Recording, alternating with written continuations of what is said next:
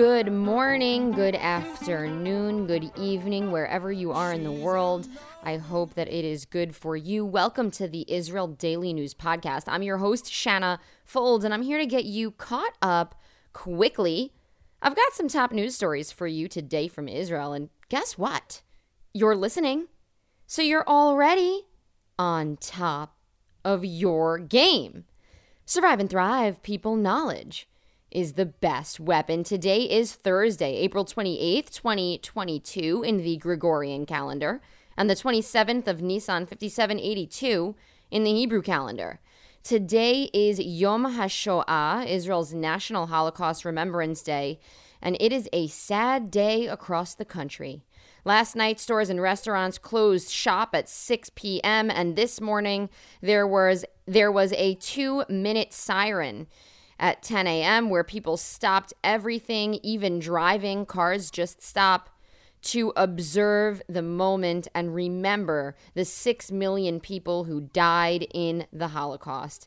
We are going to have some more on that later in the show. Now, let's get to the news. The Israel Defense Forces are calling up a list of reserve officers to guard the border at the West Bank so that Palestinians cannot illegally cross into Israel.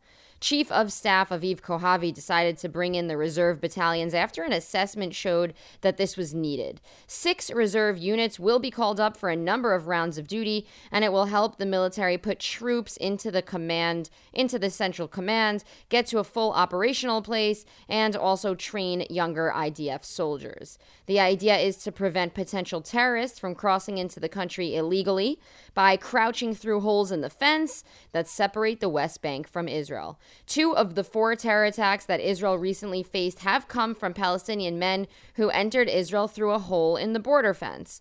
The IDF is working to prevent this from happening again and also to prevent vehicles from crossing over into sections that they are not supposed to or don't have the permits to cross. Jordanian officials are gearing up for a talk with Israel about the Temple Mount, and that's supposed to happen after Ramadan.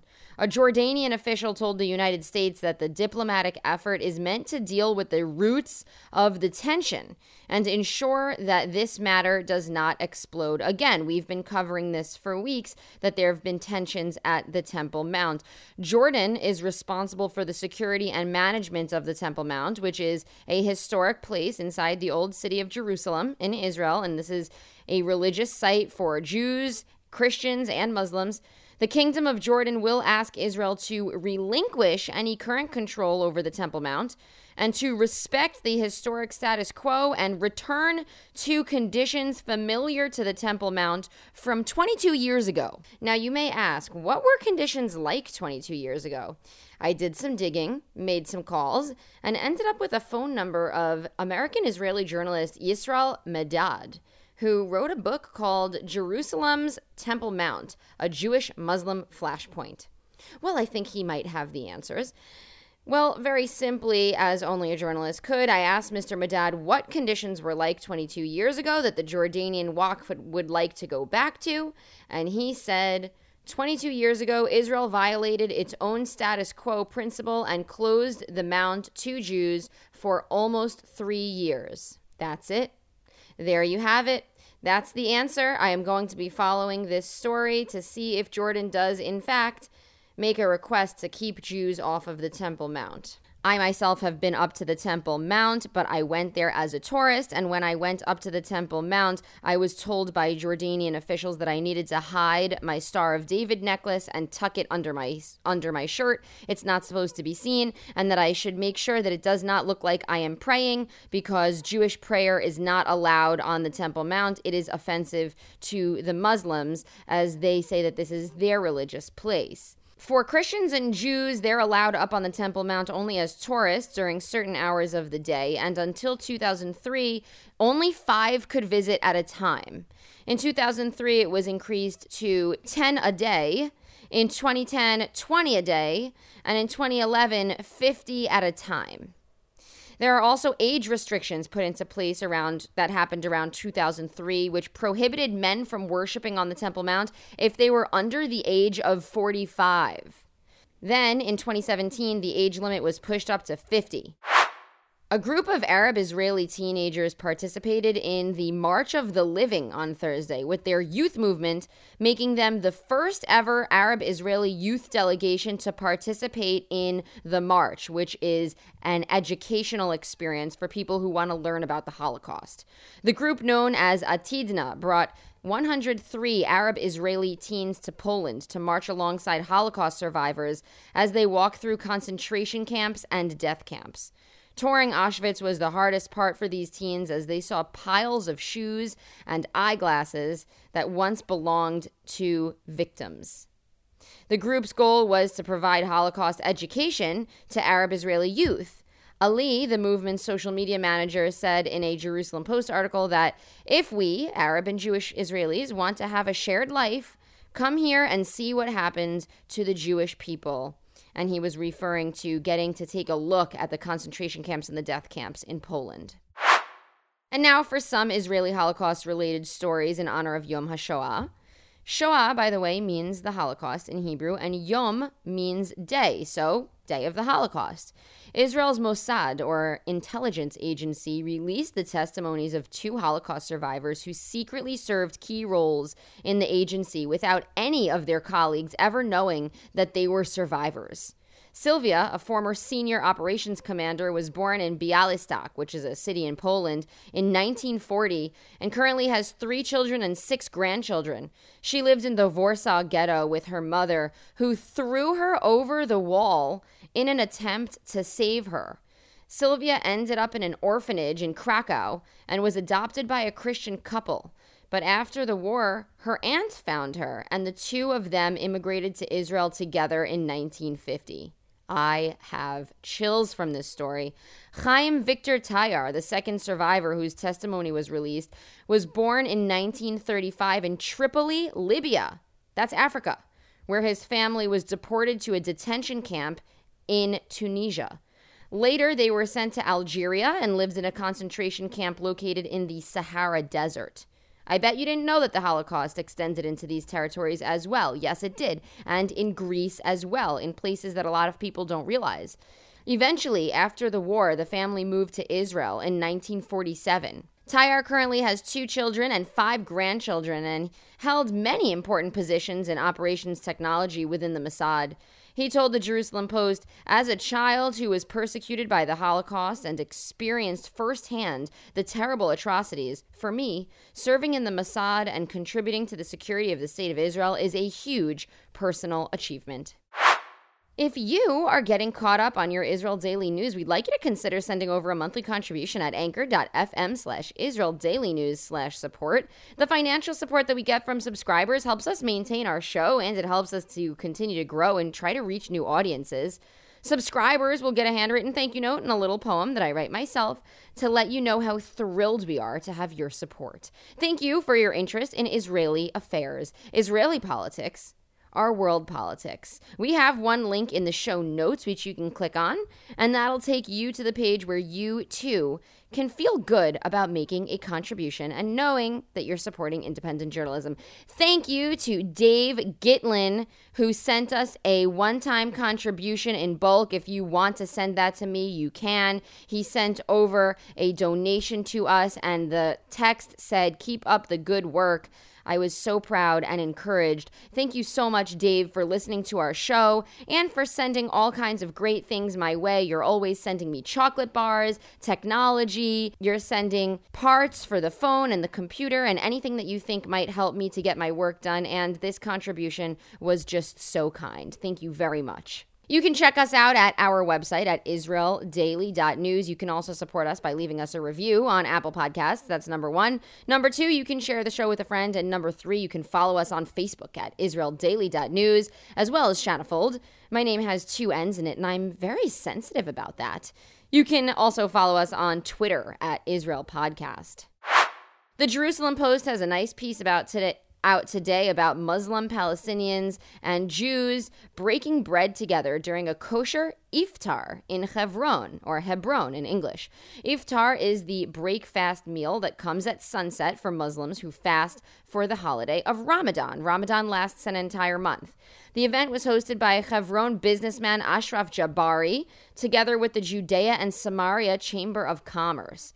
Jabari started the tradition of a kosher dinner in 2019 when the Jerusalem Post says the Trump administration was keen on speaking with grassroots peace organizers instead of the Palestinian Authority, which is the official governing body of the West Bank. And Hebron is a city inside of the West Bank, a historic city. Attending one of these events could get many Palestinians in deep trouble, or in the very least, named a traitor in the community. Members of the Jewish community told the J-Post it's a shame that with such a deep history, Hebron is not a thriving tourist city. Although, if you know anything about it, you probably have an idea why. It's a very violent and extremist place for both Muslims and Jews. A Muslim attorney who was invited to come to this meal from Jerusalem made his way over. He said that he was expecting to sit down with very left-wing Jews, but instead ate in a room full of right-wing Orthodox Jews, leaving him with a reality he had not imagined. I like to share these stories about peace and coexistence. All right, well, we are coming to a conclusion for today's show, but I am going to have another few words about the Holocaust, okay? In the meantime, today is Thursday, April 28th, 2022. Tel Aviv has a low of 14 degrees Celsius and a high of 23 degrees. That's 59 degrees Fahrenheit for the low, going up to 74 degrees for the high. Subscribe to the Israel Daily News podcast on Spotify or Apple Podcasts or wherever you're hearing it from. We are everywhere. Don't forget to sign up to our Israel Weekly News Wrap. It's a newsletter with the top 5 stories coming out of Israel from throughout the week. I also usually add in a few personal anecdotes so you can get the inside scoop on what's going on in my personal life.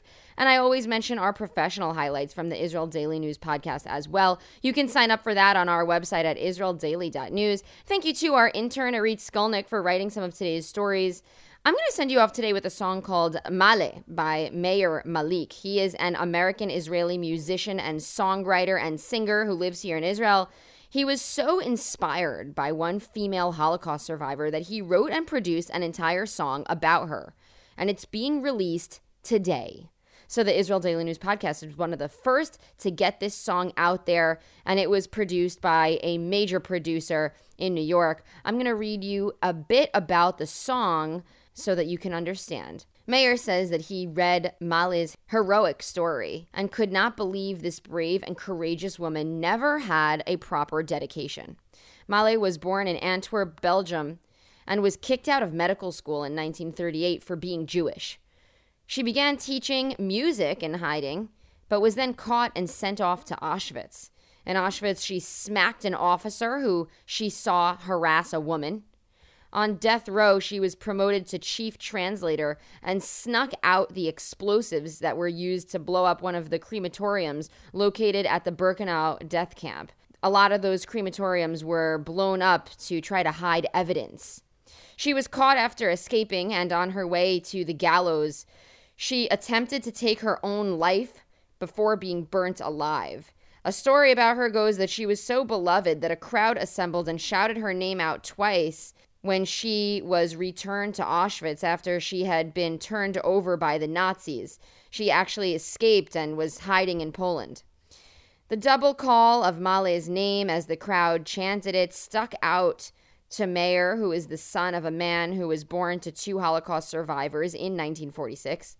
Meir says his family endured horrific torture and lost countless family members, including young children, and he says that they still suffer from trauma till this day. Listen to the song, have a meaningful day, an excellent weekend, and Shabbat Shalom, everyone. She's alone in the basement. She's got a candle and it's burning alright. She's got a pearl and it's aching. Taking on a truck in the middle of the night. She knows all the rules. She can find the love, she can find the love, she can find prayer, oh prayer. She got the bad behavior. She fought for water for the human train. She never loved the thought of all the pain. Male, oh Male, Male, Male.